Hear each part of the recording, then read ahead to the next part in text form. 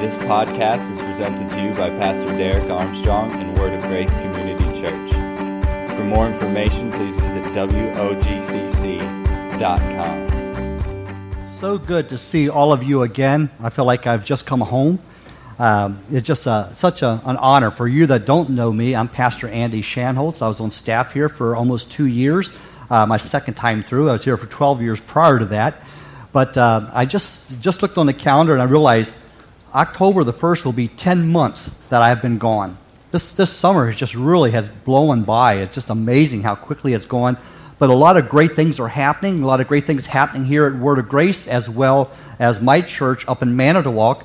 I'm pastor of Hope Community Church in Manitowoc, and they're just an amazing group of people as well. And I'm so honored and just very humbled to be able to serve a congregation like that, and also very honored and humbled to be able to come back here and to share the word that God has put on my heart for you today.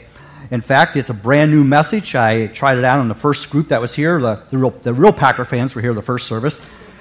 I guess a lot of the Bear fans are kind of intermingling in now. They don't really care. But I'm glad that you're here today, and I believe God has given me a message that's going to bless your hearts. It's going to encourage you as well. The title of the message is called The Secret of a Happy Marriage. The Secret of a Happy Marriage. Just got real quiet here. Some of the ladies are getting their elbows all set, taking some notes, make sure their husbands get a copy of the CD and so forth. So let's pray and ask God's blessing as we prepare. Heavenly Father, I give you thanks in advance for all that you're going to do here today. Lord, I believe that we're not here by accident, that we're here by design, purpose. So, Father, as your Holy Spirit has already gone before us to prepare our hearts to be fertile ground to receive the word that you have for us, and the Holy Spirit has anointed my tongue to bring forth this message with clarity and understanding. Help me, Lord, to articulate clearly your word for your people, that we can indeed have a happy marriage. In Jesus' name, amen.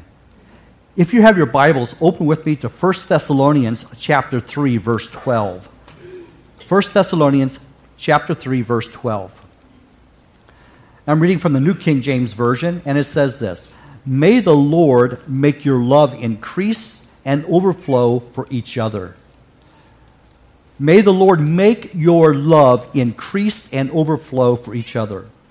How many already have been watching on television a lot of the news, not news, but a lot of the advertisements coming up, and a lot of these advertisements are saying, well, it's the flu season, or it's the cold season, and we need to get our inoculations, you need to get your flu shot, you need to get your shots for shingles and pneumonia and all these other viruses that are out there.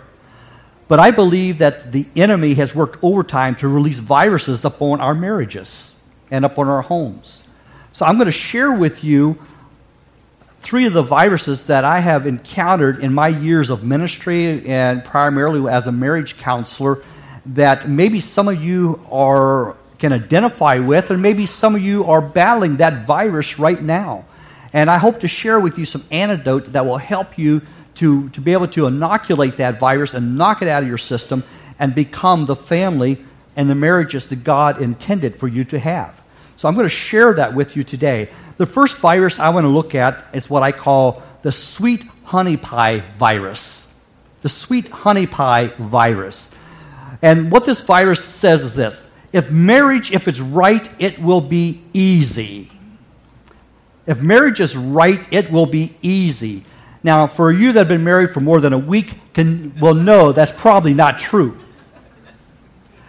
And it's a misconception. This virus enters really actually very early on. It probably goes through the engagement stage. I've talked with some people that are engaged, are so madly in love that they run into walls and have no concept of anything around them because they've got this fantasy of what marriage is going to be like after they're married. But it's a misconception. And this virus will kind of flow through the system, not only for at the engagement period, but it will go sometimes up to about 3 years, the first 3 years. You need to kind of work through it, and sometimes you get disenchanted and so forth. But here's the antidote for this sweet honey pie virus. The antidote is this: every relationship requires constant effort and work. Every relationship requires constant effort and work. Here's 3 areas of hard work that I know you're familiar with, but I'm going to bring them to your remembrance again. The first area that virus will attack will generally be the area of communication in our marriages. Isn't it kind of interesting that when you were first dating, that you would call each other just before you go to your apartment or your home, and you're not really saying anything, but you're just kind of breathing into the phone. No, you hang up. No, you hang up. Oh, I can hear you breathe. Oh, it's just so in love with you. And you really don't go any far beyond, you hang up. No, you hang up. And you just breathe into the phone. But there's really no dialogue. But what I've learned that 93% of our communication is nonverbal. 93%. 7% is what I say. That's why there's sometimes some conflict that rises up in marriage, because you're saying one thing, but your body language is sending another message or a mixed message, and you're not quite sure how to read that, so it creates some strife within the household. But what I've learned is that every person, when they're born into this world, we are born with 3 channels that are wide open. These 3 channels are our ability to learn information, our ability to communicate one with another. And these channels are audio, visual, and kinesthetic. Audio is the ability to hear what I'm saying. But some people, I have found through my experience, that you ever go into a household and they're trying to communicate, one person gets loud, then the other person gets louder. It's like CNN and Fox Network arguing back and forth. And you think whoever's the loudest is going to win the debate. And so they get louder and louder and louder, but I have found from my experience what happens is the area where I am wounded is the area in which I shut down in my channel. So I'm not able to hear what you say because I've been yelled at and given the inference that what I say doesn't matter. Or you should be heard and not seen. Or children should be seen and not heard. One of these things will shut down our channels of learning. And so things begin to get so loud that you can't really hear each other. And another area is visual. As a minister, I have to communicate to you in all 3 of these channels, because some of you are audio and you're saying, yeah, I love what this guy's saying. The visual people says, I don't see anything he's saying. It doesn't make any sense to me. Because they're visual. They have to see things. So when I have things on the side screen, and the kinesthetics are the ones that has to touch something. So you are the note takers. All the kinesthetic people are the note takers. They're writing things down because they have to be interactive. They've got to be engaged. And I've learned that a lot of times, a lot of conflict begins to rise up even in the teenage years, simply because it's like you're living in a household that speaks 2 completely different languages. They're saying, why don't they understand what I'm saying? What, can't you hear what I'm saying? Or if they would say, do you see what I'm trying to communicate? The way that you determine what channel is being engaged is the channel in which a lot of the verbs are being used. So hear what they're saying. Are they using terms that are visual? Are they using terms that are audio? Are they using terms that are more relational, touchy-feely, deal with the emotions? If those are the communication channels, that's how you connect. You ever meet a person and you go, boy, I met this person for the first time, and I would swear that I've known him all my life. You ever met anybody like that? That's simply because you have linked into the channel in which they're operating out of. Now, well, conversely, have you ever met someone and you're hearing and seeing their mouths move and words coming out, but you go, what did they just say? And you're looking and go, what? Can you say that again and maybe more slowly? What? And it's just not registering. It's simply because they're speaking in a channel in which you have been shut down in. And a lot of times this comes in marriages where someone is hurt in an area that is communicated, but yet they stuff it and don't acknowledge that they had been hurt. And so over a period of time, they shut down in that area and they're not able to communicate. So that's one area, is the area of communication. The other area is the area of compatibility. The area of compatibility, really a good book on that, is the 5 love languages. Do you know? Are you compatible with your spouse? Do you know what their love languages are? My love language is affirmation. My wife was here last service. I wanted to make sure she heard that. But hers, my wife's love language is acts of service. Now, see, she grew up a farm girl. She loves to garden. She's always in her garden. That's her therapy, is in her garden. Vegetable garden. We're still getting things. We're canning like crazy. In fact, we're running out of shelf space, and we're still getting... And she wanted to plant sweet potatoes this year. Sweet potatoes is a southern plant. And so she's found a way, and they're taking over our garden, so we're anticipating what's going to happen. But her love language is acts of service. This means if I do things with her, she is so fulfilled, she is so energized that I'm actually engaging, I'm actually doing something with her. Now, that's a struggle for me. I hate gardening. When I was a child, if I was bad, my dad would say, you are disrespectful, you're disobedient, I want you to get in the garden and pull weeds. So every time I'm in the garden, I'm thinking, what did I do wrong? Can I fix this?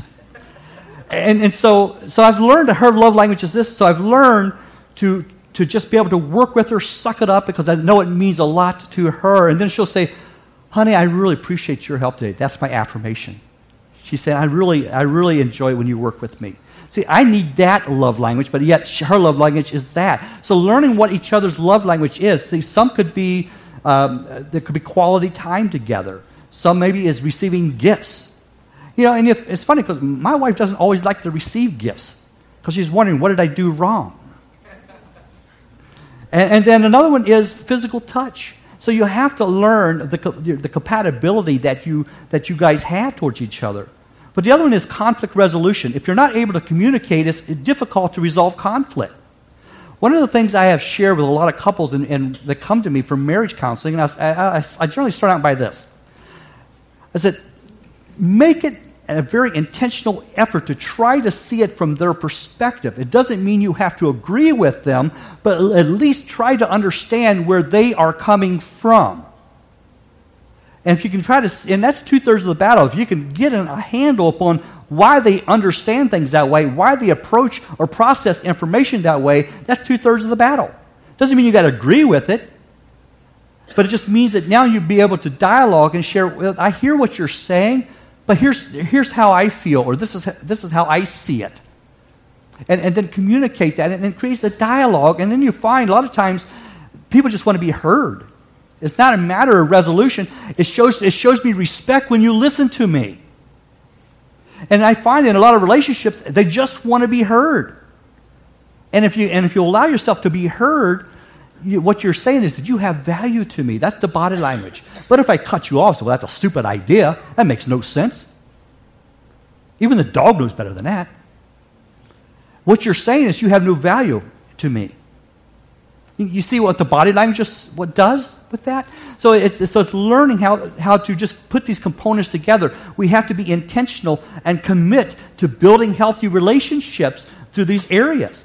James chapter 1, verses 19 through 20 says this, so then, my beloved brethren, let every man be swift to hear, slow to speak, slow to wrath, for the wrath of man does not produce the righteousness of God.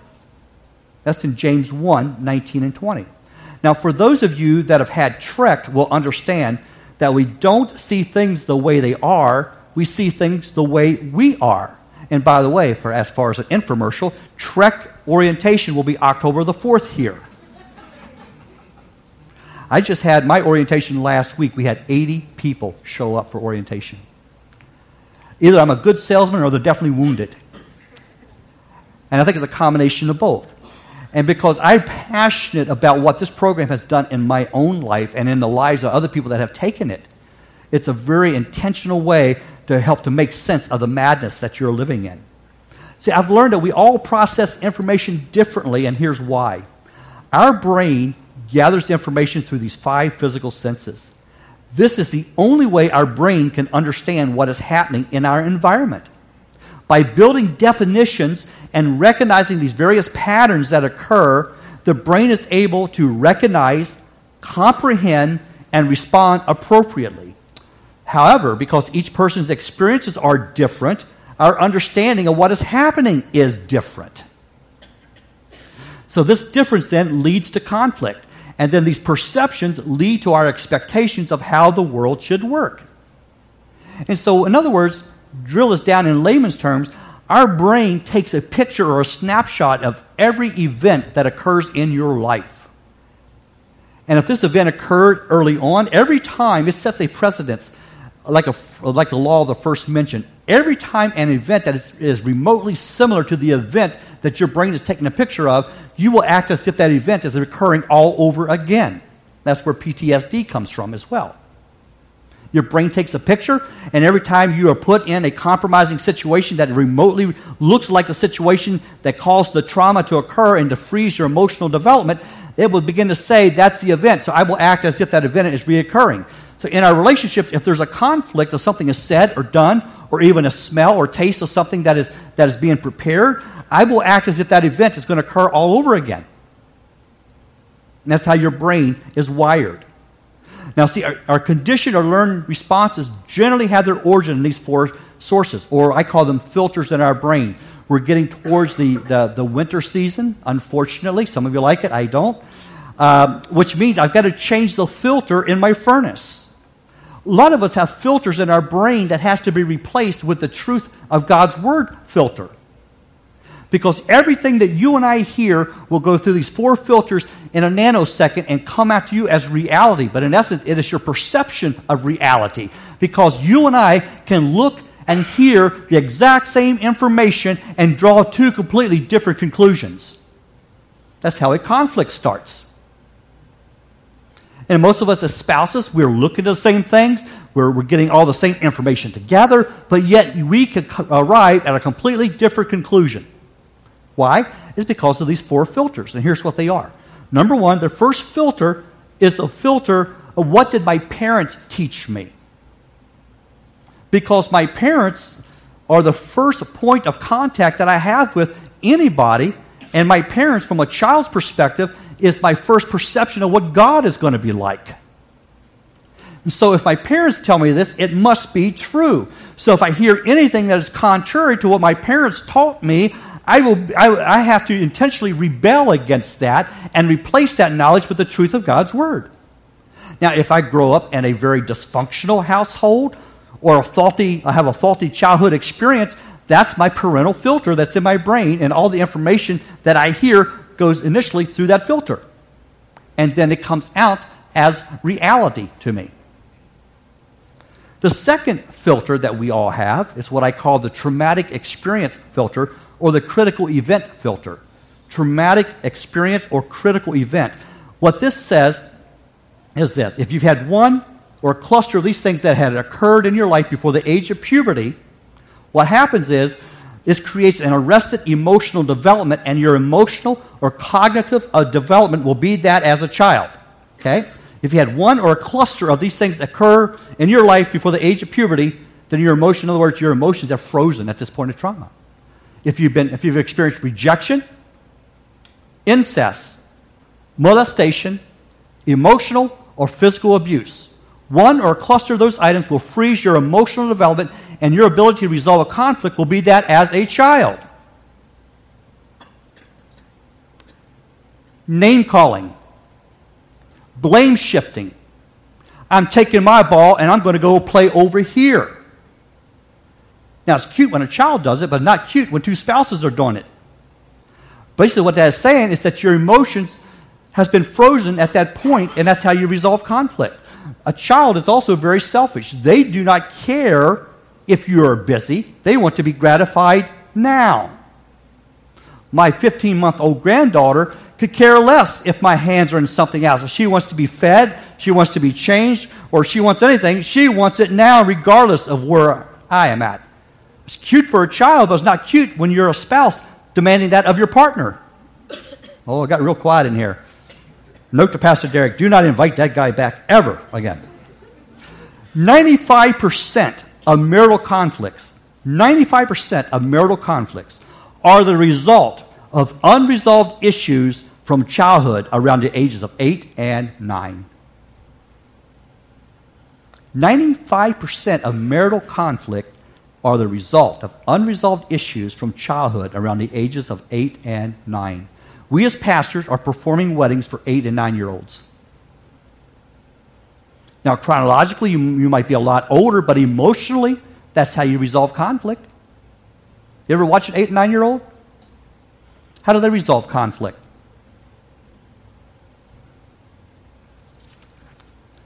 The third filter is religion or learning process. What was your spiritual heritage? Many are Catholics or Lutherans. So anything I share with you from the Word of God today is going through that filter in a nanosecond. That's not how I was taught. So that affects our ability to process information, my spiritual heritage. I remember when I wrote my doctorate dissertation on the book of Revelations. I thought, well, I've been studying this stuff for almost 40 years, so this ought to be a piece of cake. So as I set out to write my doctorate dissertation, God began to speak to my heart, and He says, and my doctorate was on the book of Revelations, and He says, is that what you really believe? If you were a recipient of the letter from the Apostle John, how would you interpret it, and how would you respond to that? Boy, it knocked me off my theological hobby horse because I thought I had it figured out. But when I got real honest, I could not answer it that way. It's because I was going through my spiritual indoctrination of what I've been taught all these years and all the books I had read. But when I gave myself a reality check to ask myself those questions, I really had to drill it down and answer it accordingly. It was tough. It took me 2 years to write it. Because every time I thought I had it figured out, I had to go back and the Holy Spirit just sit on my shoulder and ask these questions. So He just said, can you go take a coffee break and let me just finish my paper?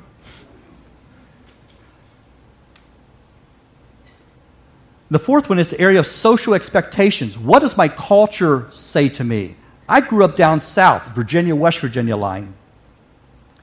And I realized that girls down there and girls in the Midwest are totally different. I realized quickly that women in the Midwest have an opinion. I wasn't used to that. Pure information goes through these 4 filters, and it comes out as reality. So everyone here has heard what I've just said, and already you formulated an opinion about what I've just said. And it may be totally different than the person sitting next to you because everything is filtered very quickly through those filters in your brain.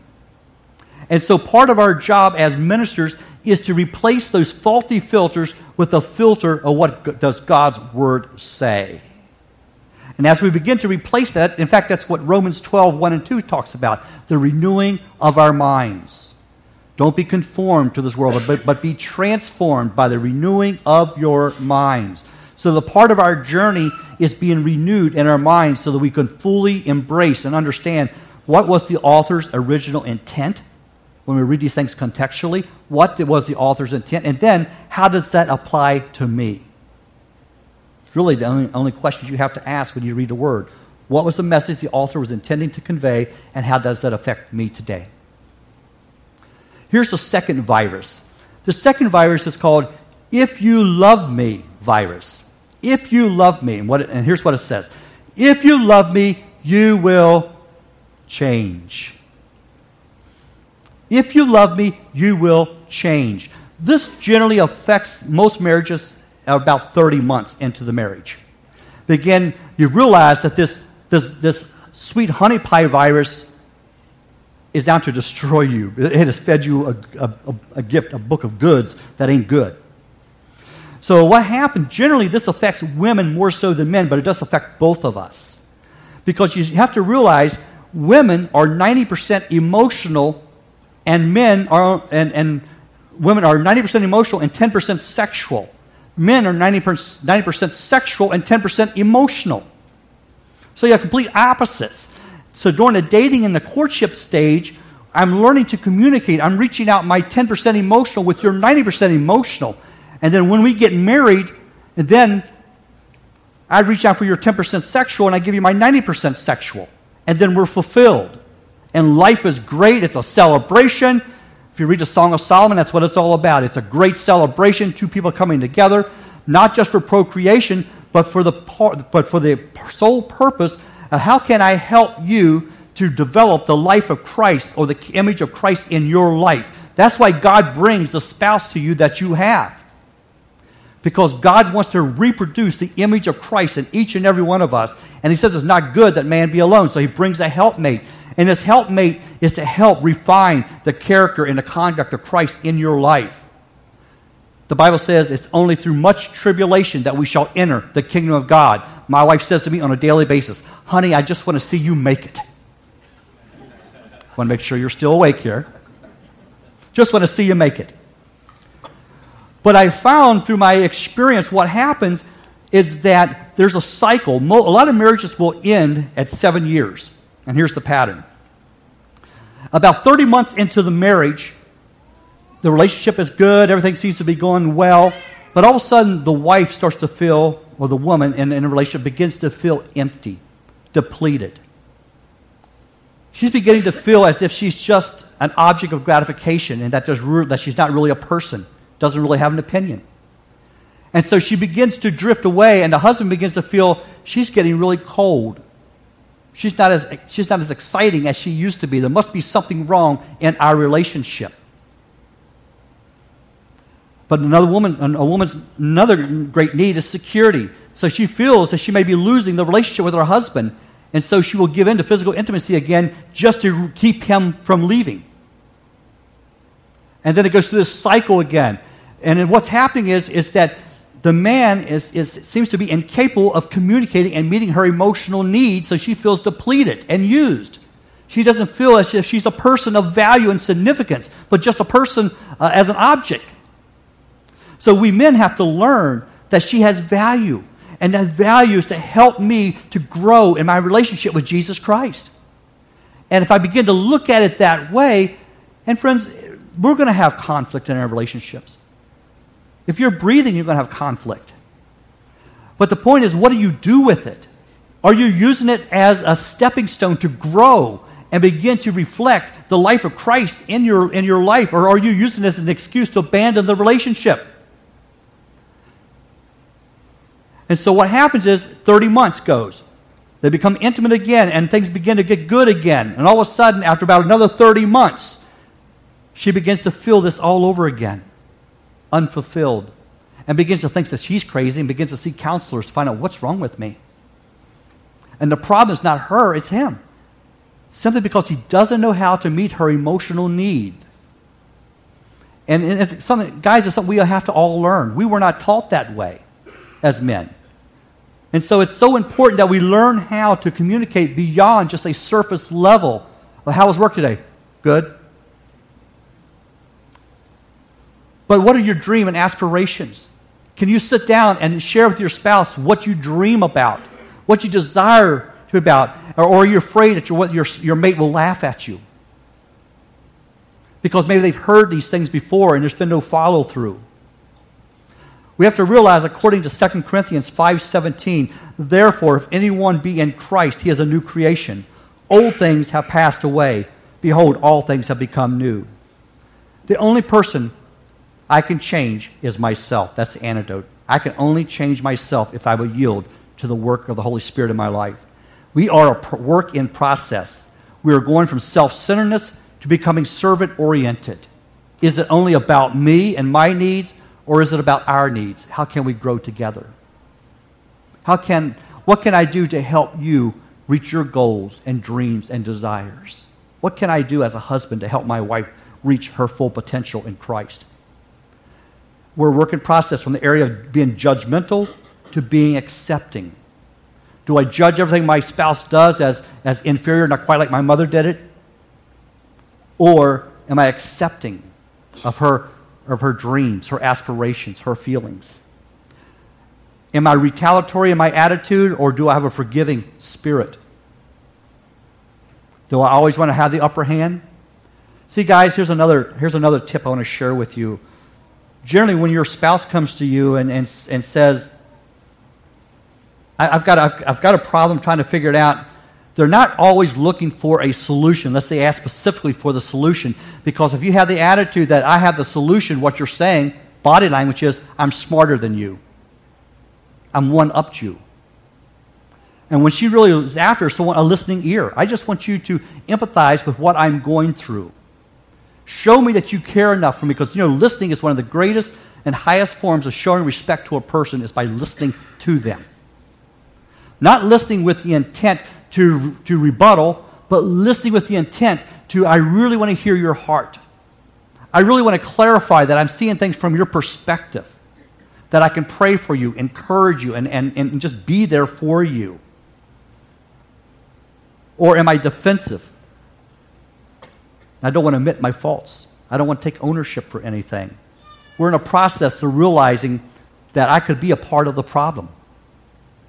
Here's a big question I'm going to ask you. Big question. How would you like to be married to you? Got real quiet. How would you like to be married to you? Now, some of you may think, hey, that would be great. Next week, I'll do a sermon on humility and what to do with the rope around your neck. I've learned that willpower does not change man. Time does not change man. Only Jesus can change man. Before looking at the state of your marriage, look at the state of your soul. Look at the state of your soul. How is your relationship with Christ? Because my love for Christ, out of that overflows of that love, should be my love for my spouse and for my children.